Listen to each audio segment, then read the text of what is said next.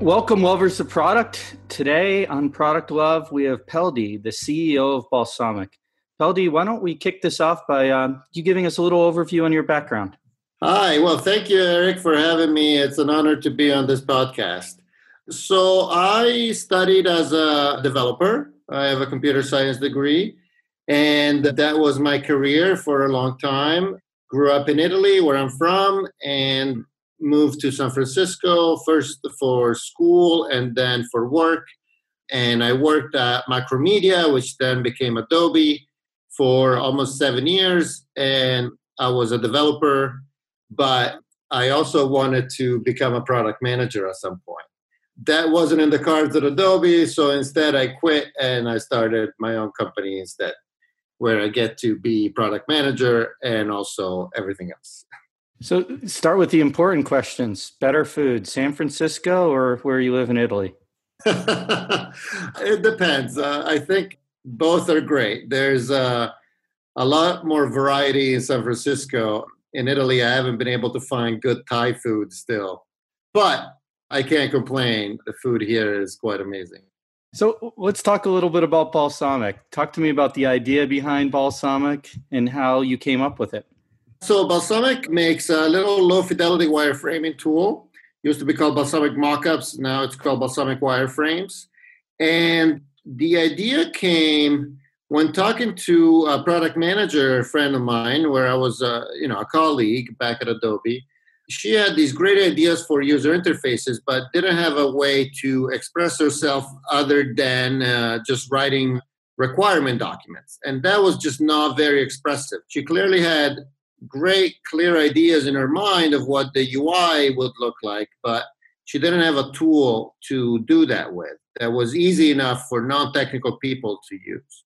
And so I tried to help her find such a tool, and I couldn't find anything good. And I thought, hey, maybe this is something that I can build. And so that was the spark for Balsamiq. Now, Balsamiq's a really interesting company. No venture investment. You've been profitable more or less from the start. How has this approach to growth affected how you build the company? And talk to me a little bit what you like and don't like about it. Yes, so it's definitely a bootstrap operation. When I started, my dream was to start a one-person company forever. I wanted to be very much a little indie developer. And I thought that building a wireframing tool was a small enough product that I could do it on my own forever, and I was wrong. It kind of blew up in my face, and then I was sort of forced to grow the company over and over and over. And now that we're 10 years old, we have 31 employees. So I'm trying to grow as slowly as possible still, but it does take a lot of people to serve our community properly.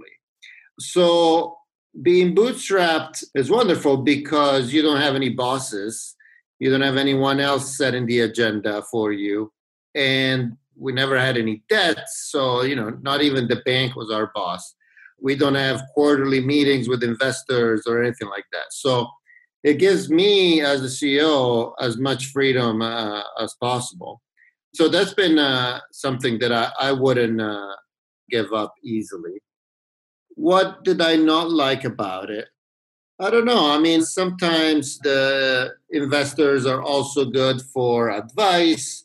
And I had a board of advisors at the beginning, but I quickly outgrew them. And it's been hard to find advisors now because there's not a lot of people in our situation with a 10-year-old profitable company that doesn't want to grow very fast. So it's hard to find advice on the web, but also people to look up to and to follow. There's a few, though. I definitely have my pantheon of heroes. So who's in the pantheon of heroes? Well, I mean, clearly there's the Basecamp guys. Then there is the MailChimp people, even though they grew quite a bit. There's a few companies like ours. There's Agile Bits. They make 1Password. They're about the same size as us. I look up to Natalina, Jill, and Chris from WildBit quite a bit. Then there's Emmy Hoy. There's a few of us, and we kind of all know each other now. and we help each other out. But there's not a lot of press, not a lot of advice, that books or articles that we can look at. Most of the press is dominated by VC-backed startups because it's kind of part of the game. The press is into the big circus that is investing in fast-growing unicorns.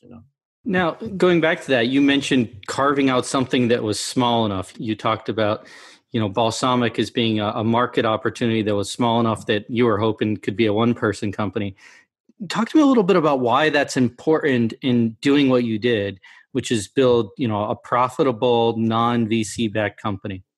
Well, so my main motivation with Balsamiq was not to build a successful business, but was to learn everything that was required to go from idea to development to marketing to selling to supporting and to maintaining a software product. At Adobe, I was a developer in this giant machine. There were large teams with a lot of different people doing different things for each product. And I was always curious about what do they do? What do people in legal do? And so I wanted to learn as much as I could. And the best way that I could think of to do that was to have a one-person company so that the buck had to stop with me for every single thing. So that, I would have to be forced to learn how to do it. So that was my primary motivation. And it still is my main motivation with this entrepreneurship journey, is to really continually be challenged. And I like to find myself in the position where I have no idea how to tackle this next problem. And, I have to roll up my sleeve and start Googling and researching and try to figure out how we're going to do this. That's still happening after 10 years. And so I think being bootstrapped gives me the time to have these challenges without too much pressure, going back to the fact that we don't have anyone breathing down our necks.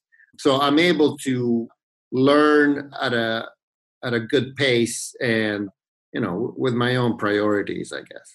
Yeah, and it sounds like learning is what motivates you day in and day out. New challenges, new things to learn. Is that true? Yeah, absolutely. Absolutely. It's been like that forever. The reason I decided to start my own business was also because at work, after a career where I would get promoted every year, my career started slowing down as it naturally does in a large organization. And I started teaching a lot more than I was learning. And whenever I feel that way, that's very uncomfortable for me. I like teaching, but I like learning much more. So were you ever tempted to raise venture capital and grow faster? No. It's that simple. I can believe that. Yeah, I mean, we were very lucky to be profitable right away, and we've been profitable ever since. So we're raising our funds the old-fashioned way from our customers. Now, do you think that works or could work for all companies or all markets? Where does it work and where doesn't it work? So I think it can work for a lot more people than the press or the conventional wisdom of Silicon Valley would want you to believe. But it doesn't work for everybody. So, if you're building any sort of marketplace where the winner takes all, then you have to get there first. Or if you're building something that is very capital intensive, like if you want to build a startup that, has those scooters that go around town or a big inventory of any kind, you're going to need the money to buy all that stuff up front. And so that requires capital. You could either get it from a bank or you could get it from VCs. So in some cases, of course, you need outside capital. But in a lot of other cases, you could do it yourself. There's a ton of opportunity that might not be very sexy, but is also very low risk. I go to the conference called the Business of Software twice a year, and I meet people there, which are always very inspiring. I met this guy. Let me try to remember what he did. He built software for people who did inspections of water heaters, boilers. And that's it. They these people have to inspect these boilers all the time, and nobody gave him any custom software ever. So he said, I'm going to build software just for you. And he's killing it, right? And he's a one-man band. He doesn't need outside funding. He just chose a niche that's completely underserved by the big players, but plenty big for his business. And there are millions of these. That's interesting. I mean, that should be inspiration for entrepreneurs out there that maybe, don't want to get into the, growth, quick growth mode, right? Yeah. Another example, just thought about, there's a company that makes software for people who build countertops for kitchens. And this software helps them cut the marble so that there's minimal waste, or helps them design the countertop. It helps them do the accounting. And this is a company that's 10 years old, 20 people, worldwide leader, never needed any outside investment because, once again, they chose a small enough niche. But it's it's a big market. Even for them, it's a giant market. Interesting. So let's talk about what it's like to work at a company like Balsamiq. Talk to me about the culture there. I've only had 2 jobs in my life. I've had Balsamiq, and before that, I worked at Adobe, which is a big, giant software company. So the culture is very different. Now, it seems like every company likes to think that their culture is very unique. So I don't know if they're all really unique. But Balsamiq is, from what I hear from my employees that I've worked in other places, Balsamiq is a pretty special place to work. Maybe because we have all this freedom of, for instance, we don't really have deadlines unless we decide to give them. A few people like to have deadlines, so they ask for them. But in general, we care more about the pace of work rather than an artificially set deadline. That's pretty unique. We have this love of learning, so everybody gets 5 hours a week for professional development, where they just can study whatever they want to get good at. We also have 5 hours a week of exercise during working hours. But mostly, we sort of have assembled a nice group of just good people. I really love working with my colleagues. They're just very honest, empathetic, caring, loving people. And I'm sure that's not unique, but it's been great to see how with every new employee that comes in, the culture sort of continues and gets enriched and embraced. So I think that, after 10 years of being in business, it might be time now to go around the room, so to speak, and see if we need to update our culture or describe it, I guess. We've had a page in the handbook with our company values, and that hasn't been touched since the very beginning. But now that it's been a while, I think that we have a clearer idea of what makes Balsamiq special. And I think it's time to write it down. It seems like a good time in our history to do that. Yeah, I'm a big fan of having a conscious focus on culture and values. So what are the values at Balsamiq? Well, hold on. I have them on the company page since day one. That's one of the few things that hasn't changed.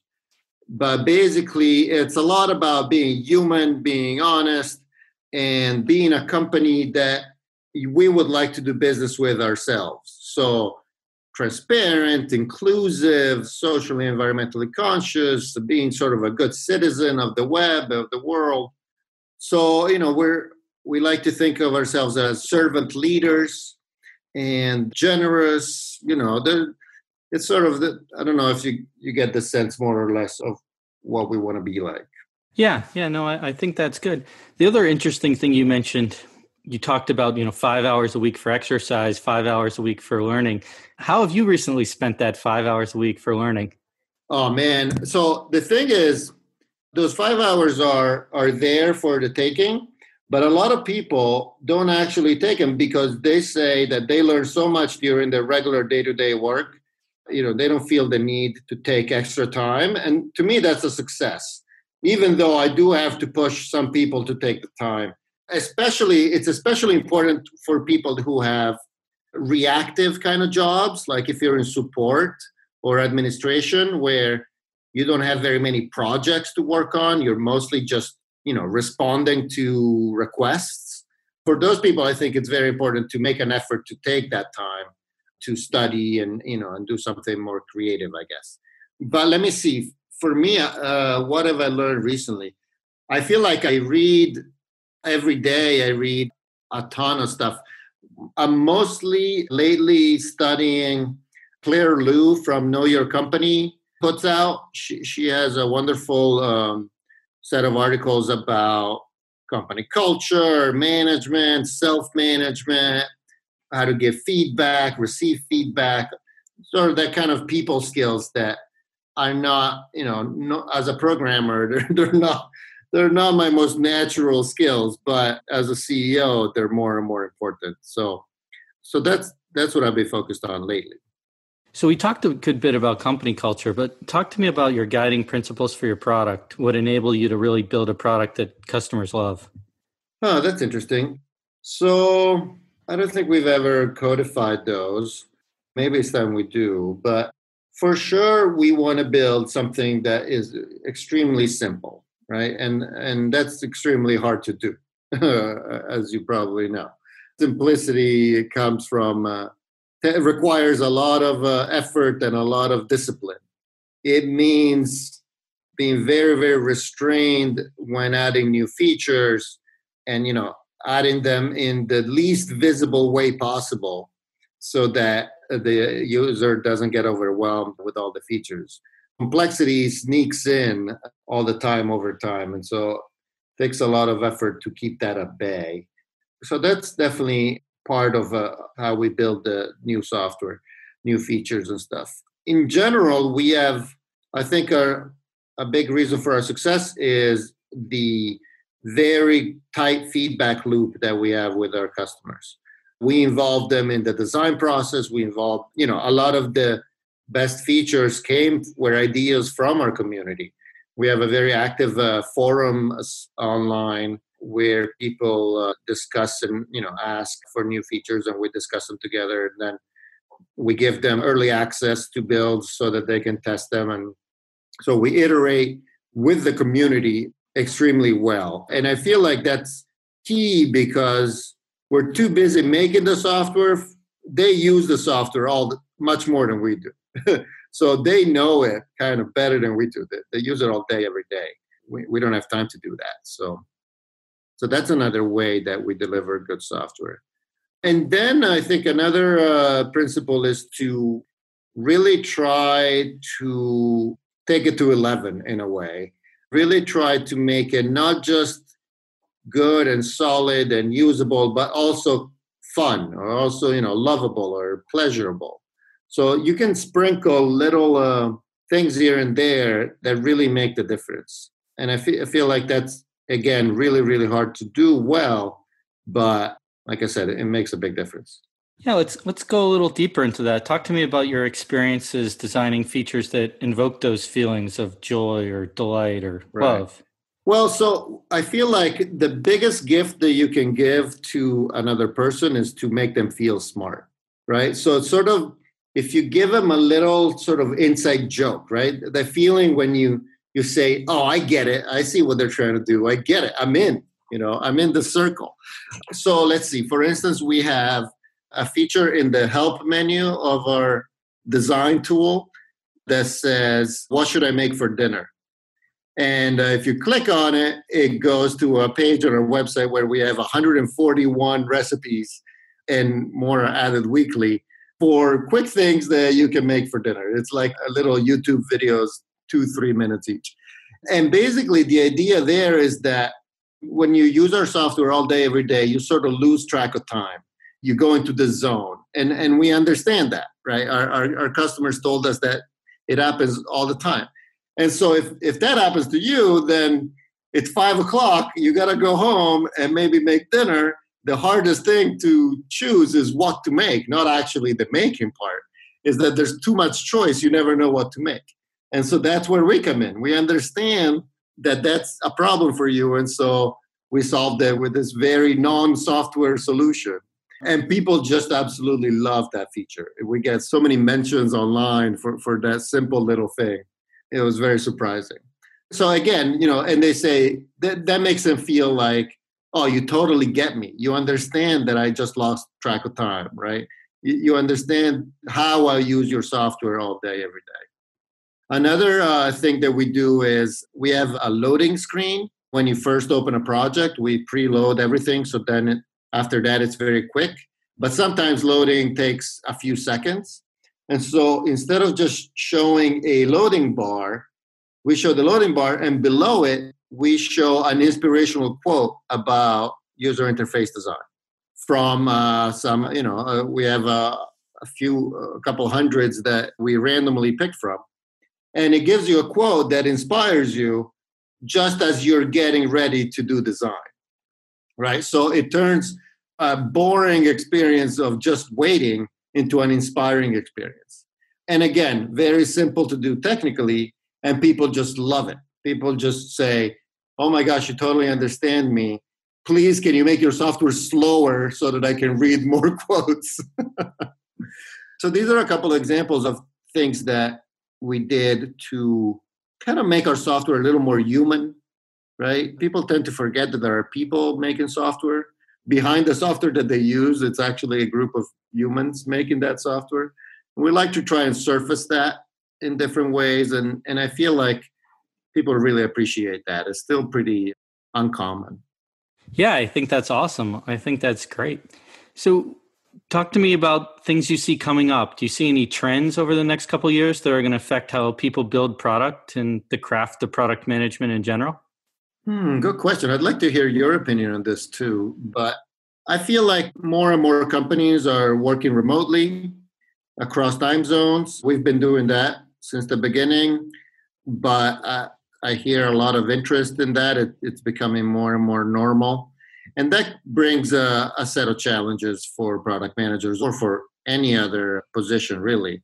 But I feel like product management, since it's so much about helping other people organize or setting priorities or communication, is affected more by the remote work setup than possibly other jobs. And so for that, more and more asynchronous online tools to do all the different product management jobs are required.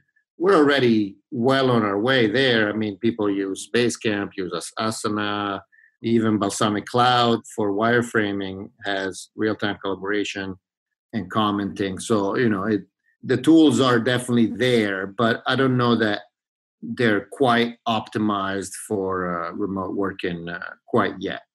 So I feel like that's a big trend that will affect product managers. What else do you see?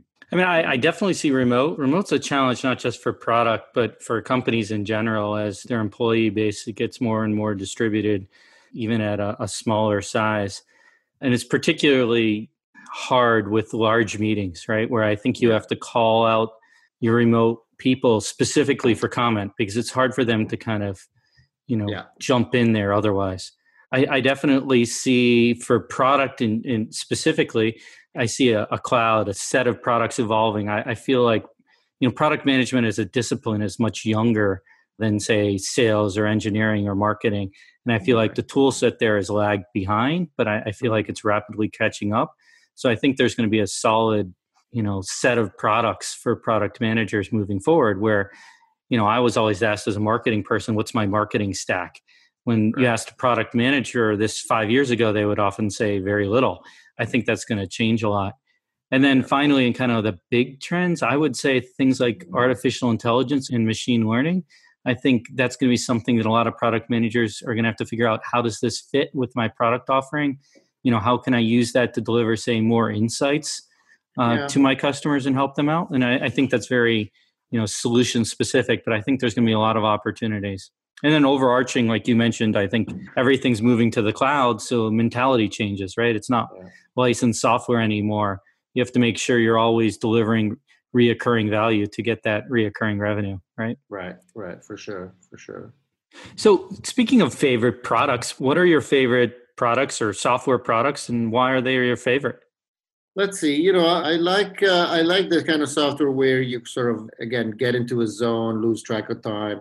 There used to be this Mac text editor called Writer, the from the Buddhist, and it would make little pebble sounds when you typed on the keyboard, and it would have this sort of soft background music, and it was great for writing. So we added actually background music to our own product because, again, to help people sort of get in the flow. So software that has these sort of features I really like. But in general, really, I like software that kind of disappears. It just works. There's services that we use like Postmark that we use for sending our transactional emails from our app.